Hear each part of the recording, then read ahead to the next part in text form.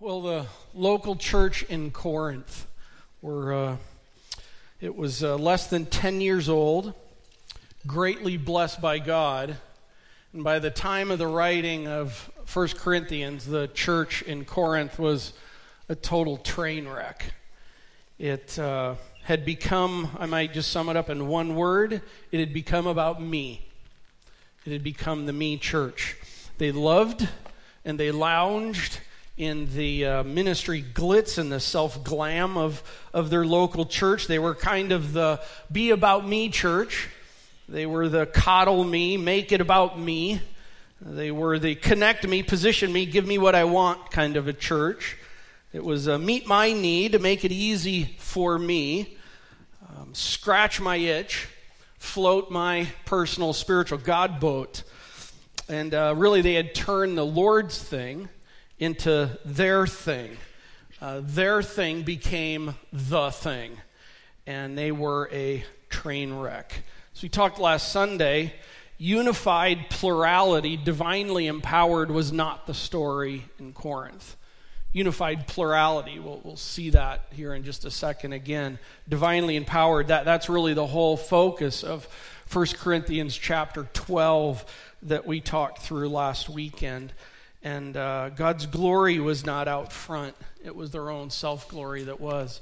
John MacArthur said, individualism is appealing because the natural man, the natural woman, is inclined not only to do his own thing, but to do it alone, or at least to do it without depending on or obeying others. Since Cain first renounced his responsibility for his brother's welfare, man had disdained the thought of responsibility for others. The philosophy that we are basically self-sufficient and do not need anyone else is Satan's philosophy and the opposite of God's plan and will for men. The well-known lines of Evictus, I am the captain of my fate, I am the master of my soul, express the heart of fallen man and his great desire to be his own small g God. Hey, Harvest. As a young 9-year-old third grade church. By the way, let me clarify that. Not like third grade like we really stink. It just came across my mind there. But like in third grade class. Okay, you got it. 9 years old. You with me? Okay, help me out. It's a rainy day. Listen, we don't want to be what Corinth was. Right? We don't want to be that. Instead, we want to be a church that's a ready, together, going kind of a people. And an honest comment with that, as I said last Sunday, the typical local church in America has lost itself in itself. Typical church in America has lost itself in itself, just like the church in Corinth.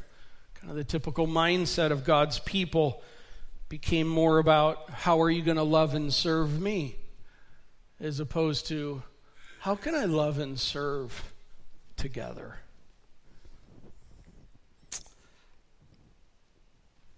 It was in that very noise that Paul wrote 1 Corinthians. It was in the very noise of God's people being very individualistic that Paul had something far better for them to know about.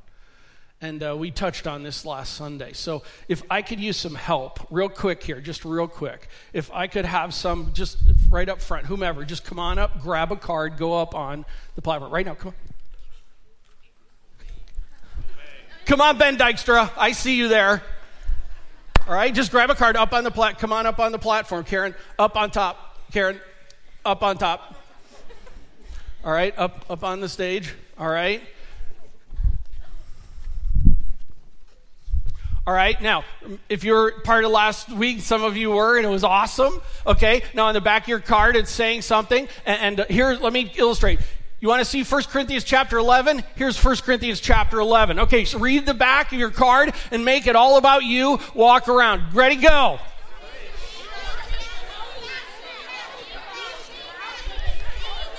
Okay, okay, hold there. So what was going on in Corinth was everybody was making their thing the thing. It was all about my thing. And Paul, in all of this, he says, hey.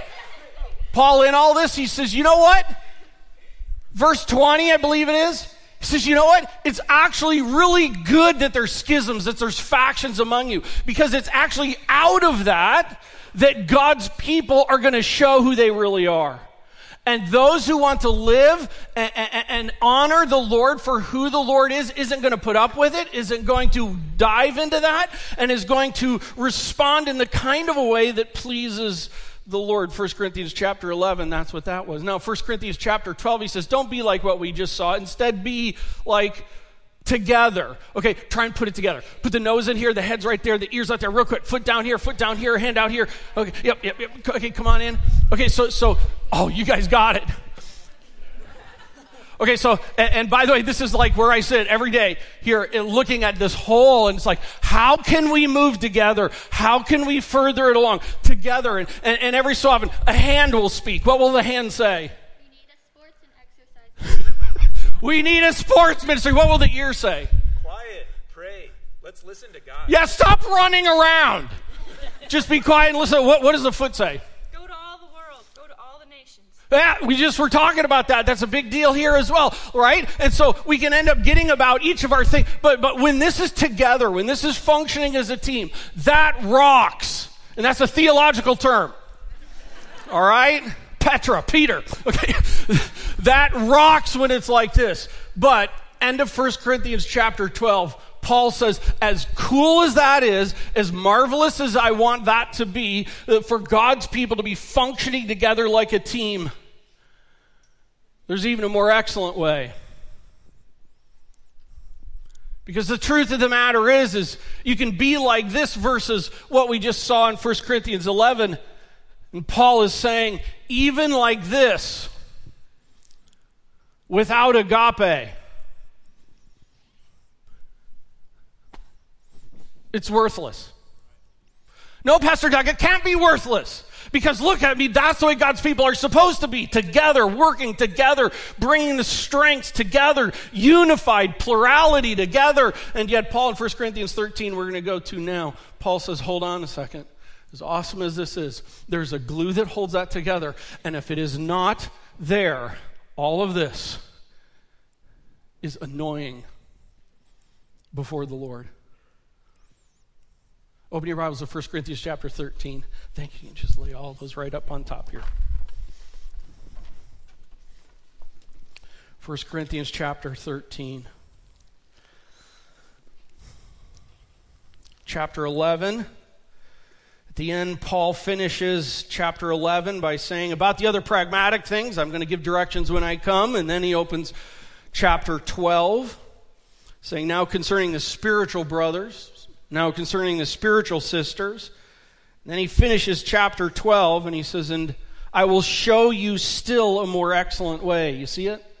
And yet I will show you a still more excellent way. Paul, what is that way? I'm really curious, Paul. What's the one thing? What does that have to be? I want to say this, friends. Listen, of anything that's going on here, of anything that's going on in your life right now, I would ask all eyes, all hearts, all ears, right here in this text, together right now.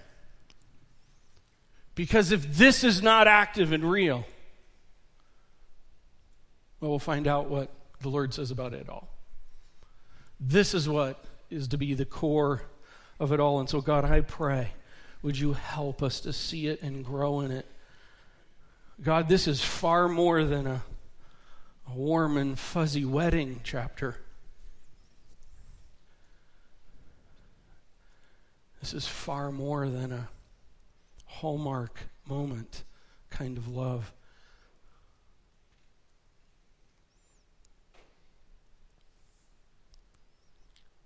Help us. Help us to see it. Help us to get it. Oh, God, help us to do it together. In your name, amen.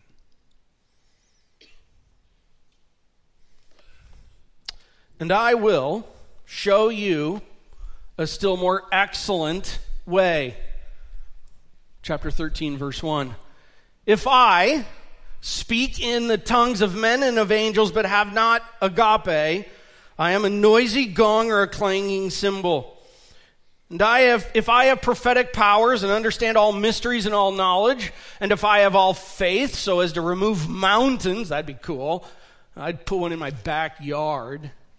But have not agape, I am nothing. If I give away all I have and turn the wrong page, and deliver up my body to be burned, but have not agape, I gain nothing. Let's hold there. It's really interesting here. What's Paul doing? Paul is using hyperbole. Paul here is actually using himself as the illustration. If you're here last Sunday, I talked about, I think one of the things that's really missed in chapter 12 is so much of what Paul is talking about is being talked about from an illustrative purpose. And so here he continues this idea, but he's actually saying, hey, let me put myself in this illustration here. Remember, this is the Apostle Paul. This isn't like Pastor Doug. This isn't like just anybody else like myself. This is like the Apostle Paul, and he's putting himself in the illustration. It adds to the whole of it. And he's kind of exaggerating things to try and get a point across. So let's hear the point of what's going on. And here in verse 1, he's saying, like, if I have ultimate oration, if I have the ultimate oration, and a guy like Paul would want to be able to have that ability. If I have like the best possible way of ever speaking an oration like that's ever been around, but I'm without agape,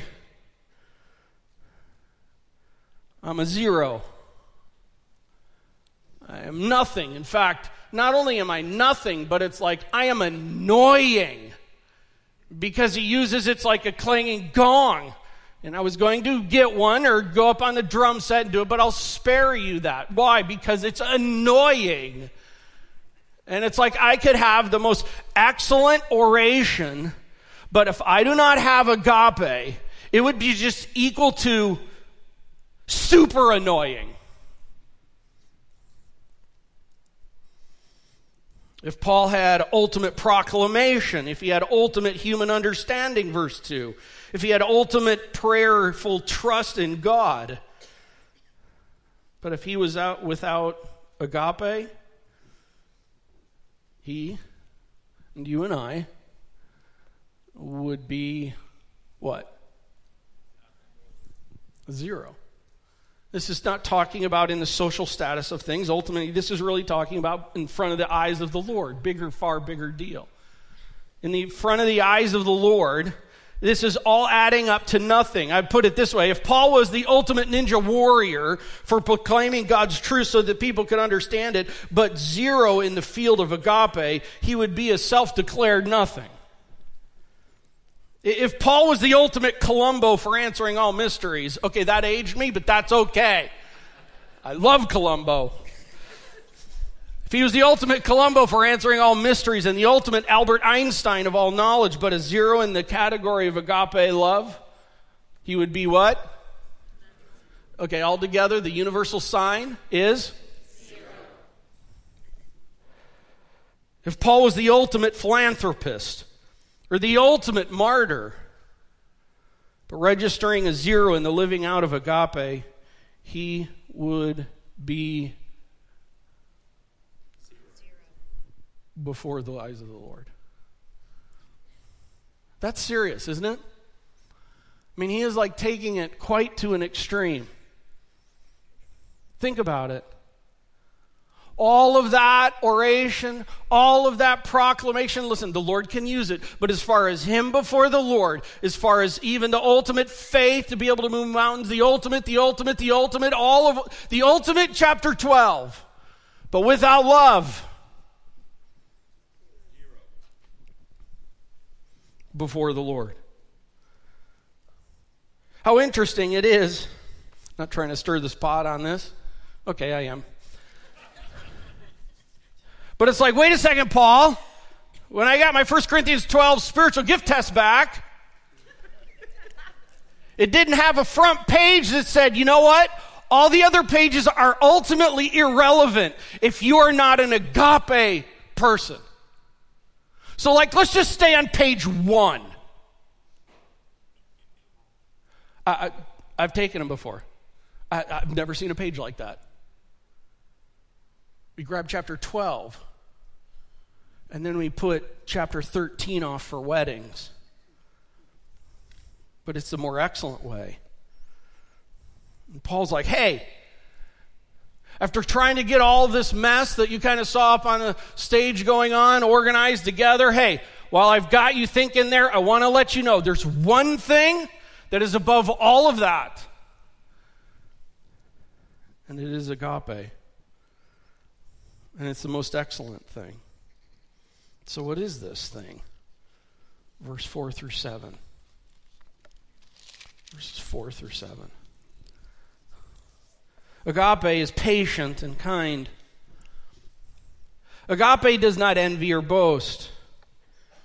It is not arrogant or rude. It does not insist on its own way. It is not irritable or resentful. Does not rejoice at wrongdoing, but rejoices with the truth. Verse 7. Agape bears all things, believes all things, hopes all things, endures all things. Verse 8. Agape never ends. Why are you using agape? Because we don't understand the word love very well. So let me talk about this particular word, agape. It translated in English, it does mean love. What is it? Well, good question. Let me kind of answer it this way. Hey, husbands, Ephesians 5:25.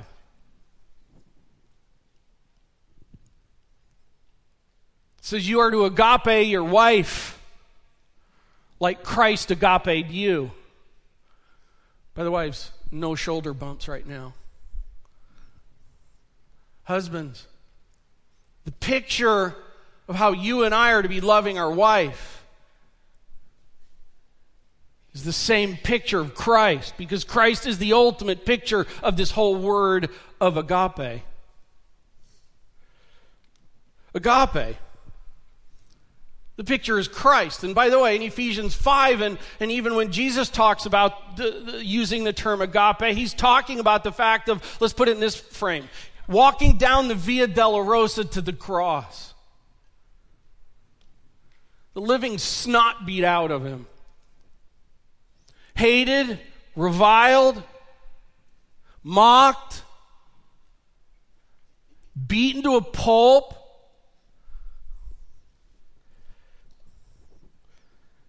And yet, he kept walking to the end.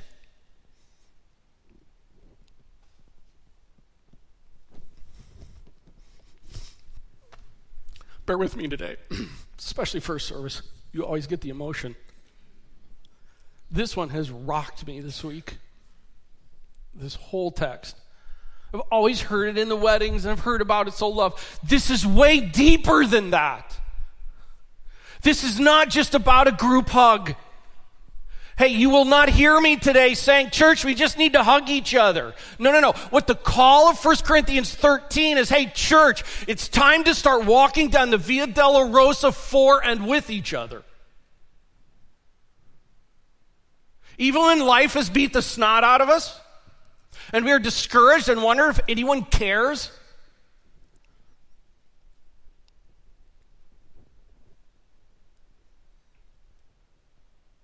hurting,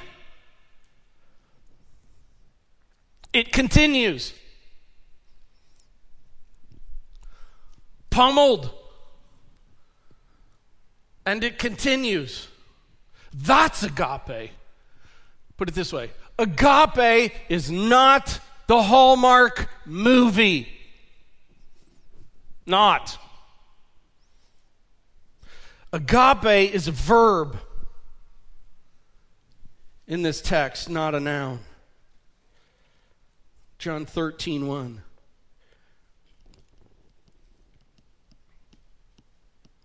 Jesus agaped them to the end. What an incredible statement that is. He's there with his guys shortly before the crucifixion, and it says just that. He loved them to the end. So what is agape?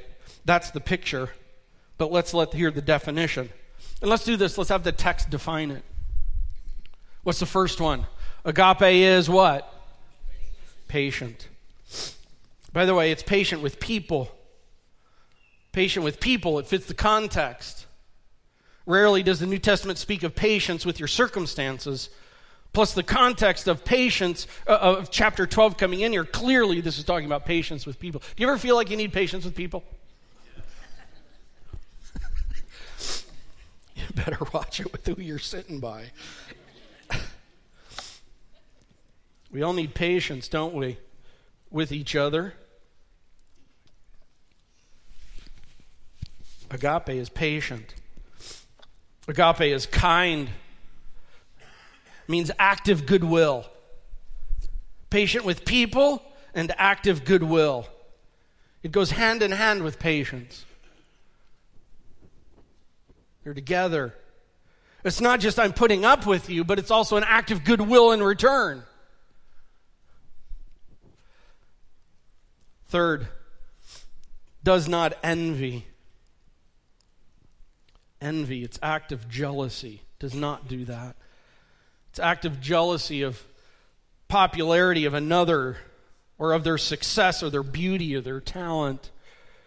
It is not act of jealousy of, why didn't I get that? Why don't I deserve that? Well, I must have that.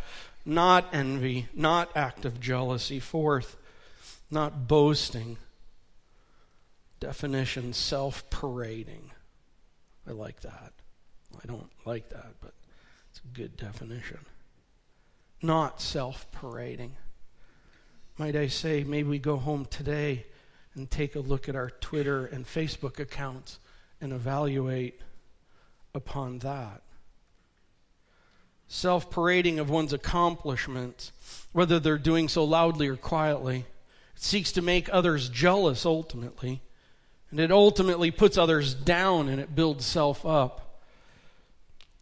Not boasting. Not arrogant. In other words, not self-important. Not self-important. Jaded in self-pride. Pufferfish head. Not arrogant. Verse 5, not rude. It can mean ill-behaved. Ill-behaved. It's unbecoming without sensitivity to others around, being careless, overbearing, often crude, without graciousness. Rude. Agape is not insistent. In other words, it is insistent. It's unyielding. When a person is unyielding, that's not agape. Wives, it's really interesting. I made mention about Ephesians 5, and right before that, the text says, wives, yield. Yield. And one of the ideas here in this is not insistent. In other words, it's got to be my way. Must be my way, because my way's the right way. All the time. Not that. Not insistent. It's not, Daddy, I want the golden goose. Not that. Man, is that girl annoying in that movie. Not irritable. Not testy or touchy. Not grouchy, moody, easily angered. Not a person of sudden outbursts in self-defense or retaliation. By the way, as I'm reading through this, I would really encourage you not to be considering those around you. I'd really be encouraging to considering you. Okay? Not testy or touchy. Not resentful. Here's a highbrow definition. Not miffed. Not miffed. Brooding. Not peeved. Not keeping an account of being wronged and not reading or rereading how others have wronged you. That's resentful. Jesus, how many times should I forgive? Big theological definition. A lot. Again, again, again, and again. Agape is not resentful. Verse 6. Not rejoicing at wrong, but rejoicing with the truth. My two words would be truth rejoicing. It's not someone who makes wrong appear as somehow right or acceptable or okay. You know, sometimes some things that are wrong are not funny. But it's not just being the wrong police. It's about rejoicing in truth. They don't laugh. They don't smirk at wrongdoing or untruth. But it rejoices. It's not just about what we are not. It's about what we are.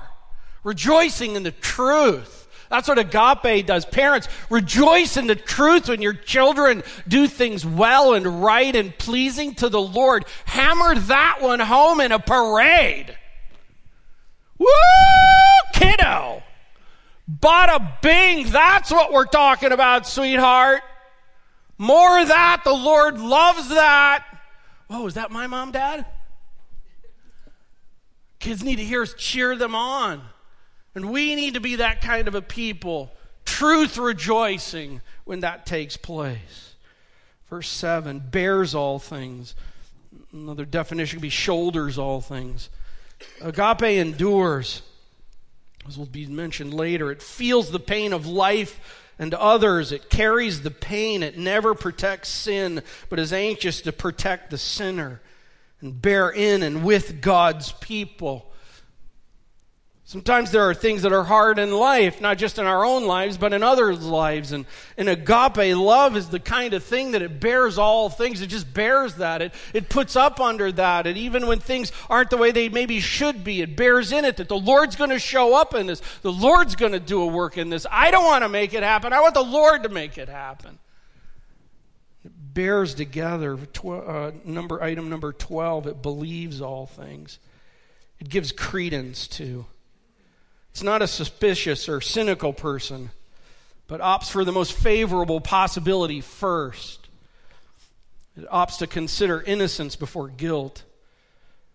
Agape believes the best first. Hey friends, that's really hard today, isn't it? I want to tell you, one of the things I'm always interested in is cultural shifts and the impact of culture on people. And I'm really concerned right now, holistically, just even with the recent election. No, I'm not going to get any political conversation on that. I'm just talking about how people are responding to the whole of it all. We're becoming a very cynical people who fight before seeing God. And by the way, I'm talking about God's people. Listen, there are things that we are to stand up for what is right and not rejoice in what is wrong. But at the same time, I know this, God is at work. That would be a really great time to help me out here. God is at work. Amen. Hey, I don't care if you're Republican or Democrat or whatever you are in that. God is at work. And all things are moving where He wants it, and we are to endure in it. And I'm getting off notes. Bears all things, believes all things. Let's keep going. Hopes all things. I'm really concerned about our culture. Hopes all things. Confident expectation. When running out of faith, agape holds on to what is known, even if it's unseen. As long as God's grace is in operation, human failure is never final. God's at work. Amen. Maybe today you come in here and you're just really discouraged and you just feel like I am a complete failure over and over and over again. Welcome to the team. And God's grace never ends. Never. He loves you. He's died for you. If you don't know him as your Savior, it's time. He loves you, hopes all things. Next one, endures all things. Hupomene. The agape man, the agape woman, here's the word remains. Endures. By the way, it doesn't mean they get out quick. It means you remain in it. James chapter 1 talks about that. Hupomene, it's you hold under. And we usually pray, God, get us out of this. And God's like, no, I want you right there, right there. You run, I'm chasing. And I'm going to hold you right there until you get all out of it that I want you to get out of it. Because I am not a pampering God, I am a perfecting God. And I am allowing things in your life and preventing things in your life, all of it I am at work around and in your life to be able to be moving you, to be able to be maturing and growing for my glory and for your good. It endures all things, it remains. And friends, agape love remains. And then the beginning of verse 8. Agape never ends. It's all of these all the time. You see the list on the screen or down on your pad of paper? It's all of these all the time. Doug, you have given an impossible list. Surely God does not expect us to be perfect in this. Correct. That is correct. It is the kind of thing, we will never be all of these all the time. Jesus was, we will be not. Listen to me. What God calls his people to do and to be, God equips them to do and to be. And so this isn't the kind of thing where it's like, yeah, I'll never hit it, so I'm not running after it. No, the Lord wants these running in our heads, in our hearts, in our souls, in our hands, in our feet, in our ears, in our mouth, in our eyes. All the time. And that is not me. I am so not even close to this. And neither are you. But listen to me. What God has called his people to do and to be, he expects them to pursue after, and he has equipped them to do and to be.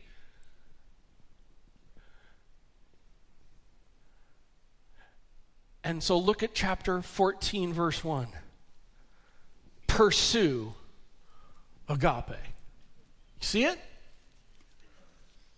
He's given us the definition of it, and then he's told us what to do about it. Pursue it. Pursue after it.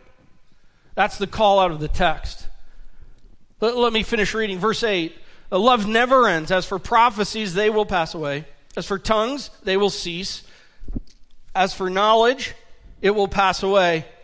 For we know in part, we prophesy in part, but when the perfect comes, the partial will pass away. When I was a child, I spoke like a child, I thought like a child, I reasoned like a child. When I became a man, I gave up childish ways. When I became a man, I gave up childish ways. How do kids speak? Me, my, and mine. And McDonald's. Right? That's how kids speak. Me, my, and mine. It's just in them, isn't it? And Paul's like, that's childish ways. I want men. I want women. Charging after being an agape man and agape woman.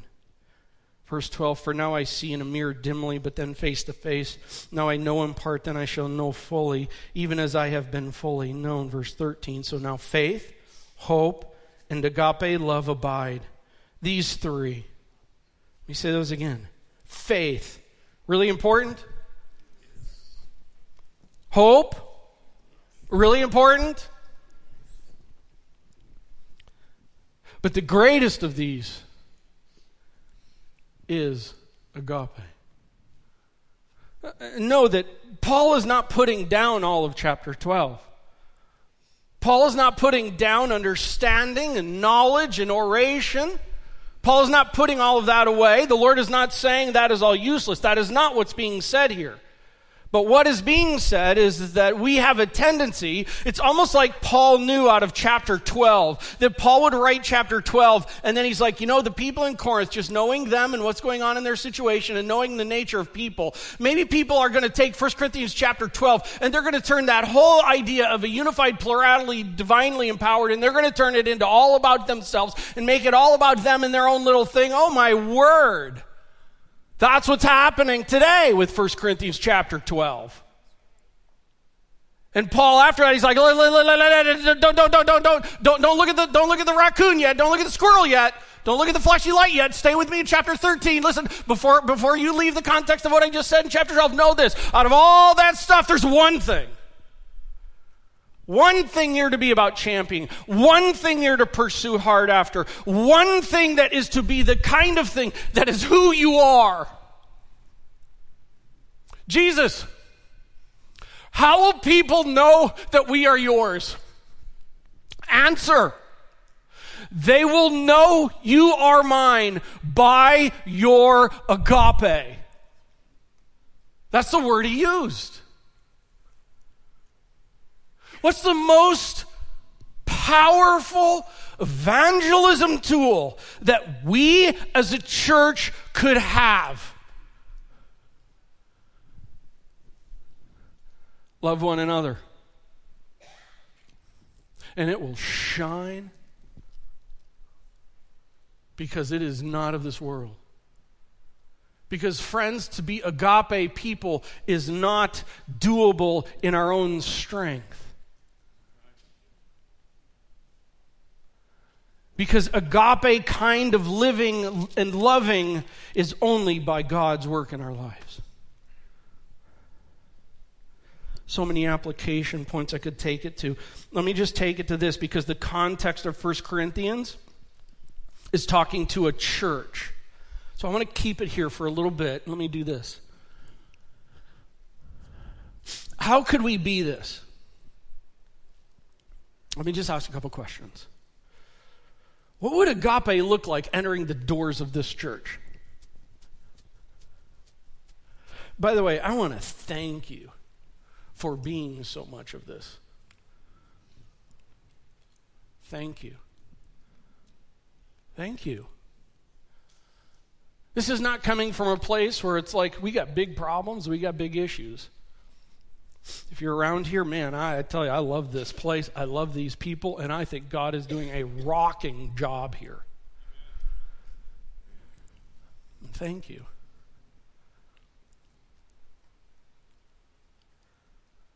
But pursuing means never there. So even in all that God is doing, more, right?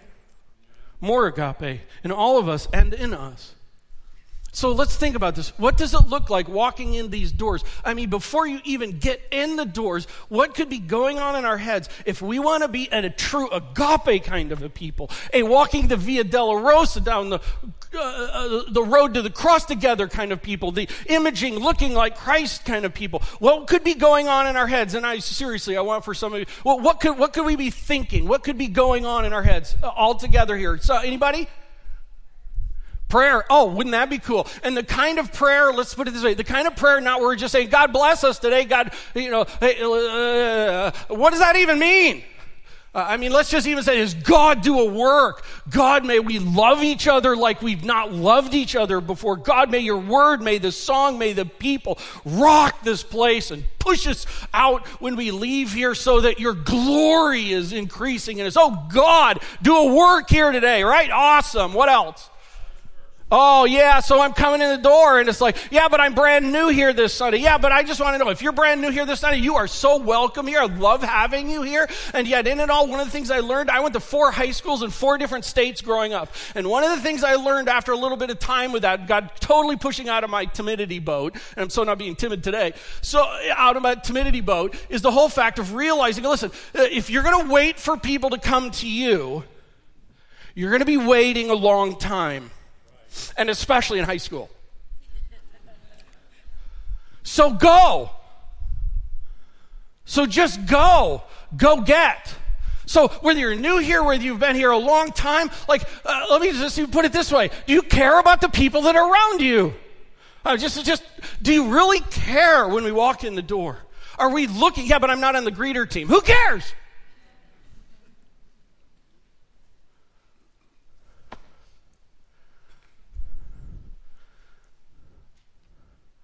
We get in the door. We're here together. How can agape look? Serve, yeah. By the way, thank you who serve with our children's ministry.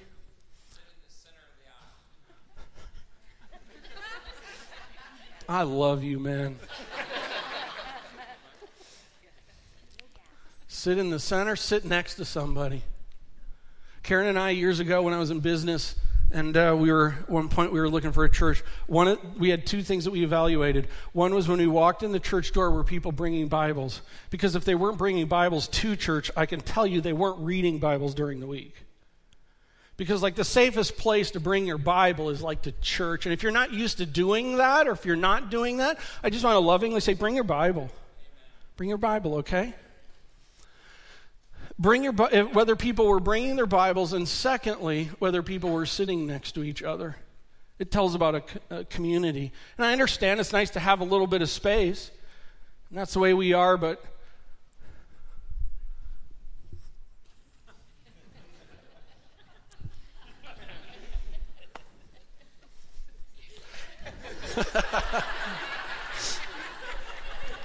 and all God's people said? Hey, listen, I'm going to tell you something. From my vantage point, these peeps are tight, man. And not being critical, none of that, but I'm just saying, even from my seat, when you look around and you see what's going on, something's going on over here. And I would venture to say there's reasons why there's a closeness of sitting over here. I would bet if we could go, and I think looking around, I know why.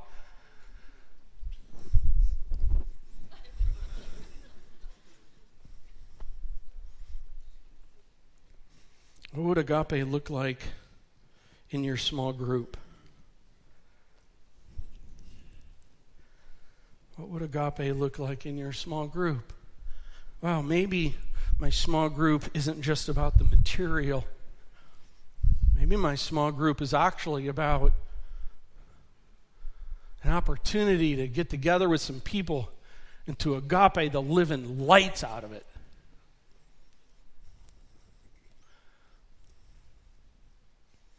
Love on them, to sink my teeth into what's going. Yeah, but we don't have the same hobbies.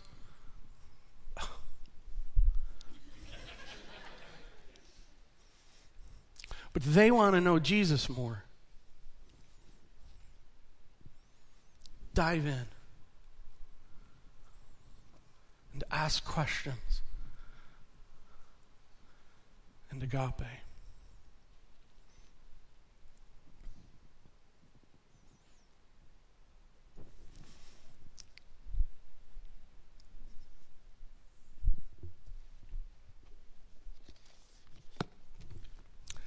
This is what I yearn for here.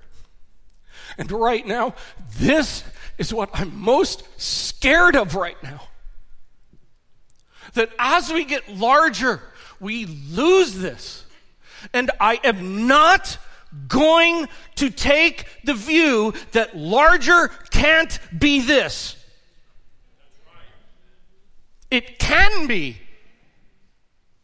If the people pursue it.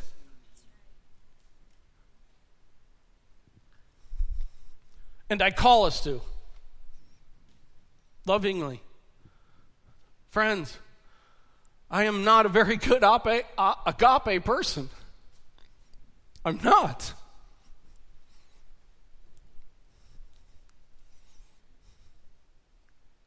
And I need your help. We need each other's help, right? Not a call for a group hug. It's a call for something far deeper, far more excellent. That kind of people Give me 50 of those versus 5,000 not those. I'll take the 50. Gladly. Gladly.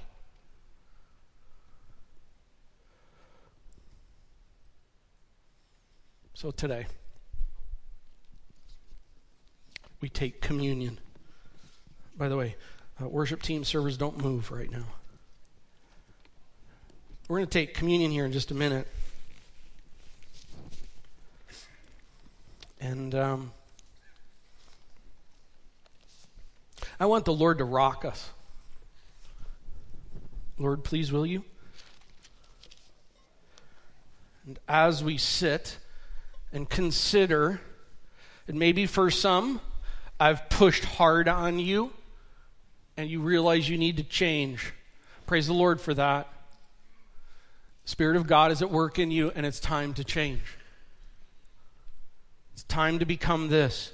Maybe those who are pressing this and growing in this and continuing to move in this, and you're discouraged and you're having a hard time enduring. Oh, may this encourage you. Keep it up, keep it up, keep it up, keep it up.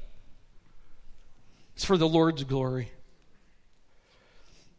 Before we take communion here together, allow me to read out of Mark 15. Just listen. Agape. And the soldiers led him away inside the palace, that is the governor's headquarters. And they called together the whole battalion. And they clothed him in a purple cloak. And twisting together a crown of thorns, they put it on him. And they began to salute him. Hail, King of the Jews! And they were striking his head with reed, spitting on him, kneeling down in homage to him. And when they had mocked him, they stripped him of the purple cloak and put his own clothes on him. And they led him out to crucify him. And they compelled a passerby, Simon of Cyrene, who was coming in from the country, the father of Alexander and Rufus, to carry his cross. And then they brought him to the place called Golgotha, which means place of a skull. And they offered him wine mixed with myrrh, but he did not take it. And they crucified him and divided his garments among them, casting lots for them to decide what each should take. And it was the third hour when they crucified him. And the inscription of the charge against him read, "The King of the Jews." And with him they crucified two robbers, one on his right, one on his left. And those who passed by derided him, wagging their heads and saying, "Aha! You who would destroy the temple and rebuild it in 3 days, save yourself. Come down from the cross." So also the chief priests and the scribes mocked him to one another, saying, "He saved others. He cannot even save himself. Let the Christ, the King of Israel, come down from the cross that we may see and believe." Those who were crucified with him also reviled him. And when the 6th hour, when noon had come, there was darkness over the whole land until the 9th hour, until 3 p.m. And at the 9th hour, Jesus cried out in a loud voice, "Eloi, Eloi, lema sabachthani," which means, my God, why have you forsaken me?"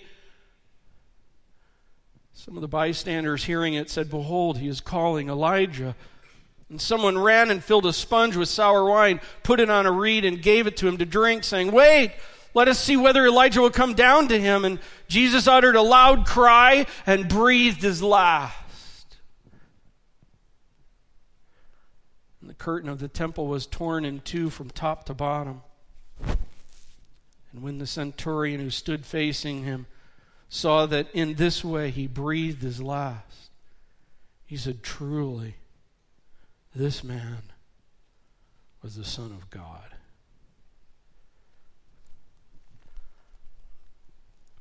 That's agape.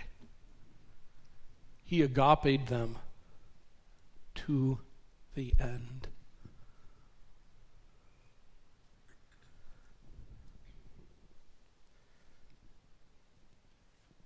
Lord, as we now prepare ourselves for communion, to remember the body and the blood, communion servers and worship team, you can go ahead. God, I would just pray right now would be a sweet time of adoration and rejoicing with and in the truth.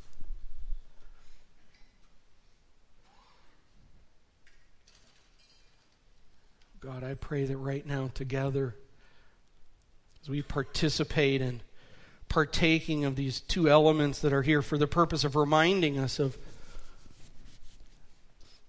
what you have done, that they would remind us of you as the picture of agape, that they would remind us to continue on.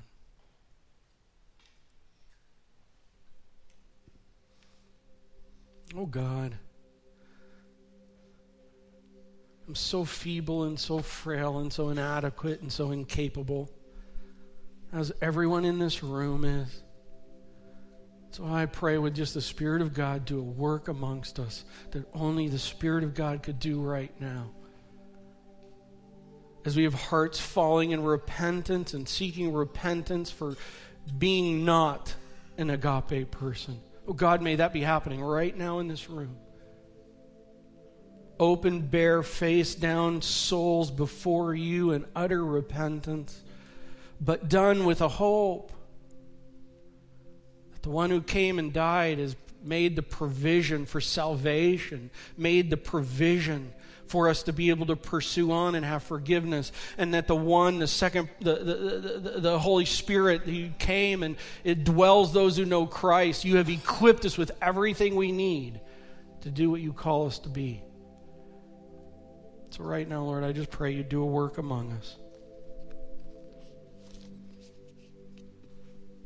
And whenever you're ready, if you know Christ is your Savior, come, grab the elements, grab the bread, grab the cup, come back to your seat, and then we'll partake together.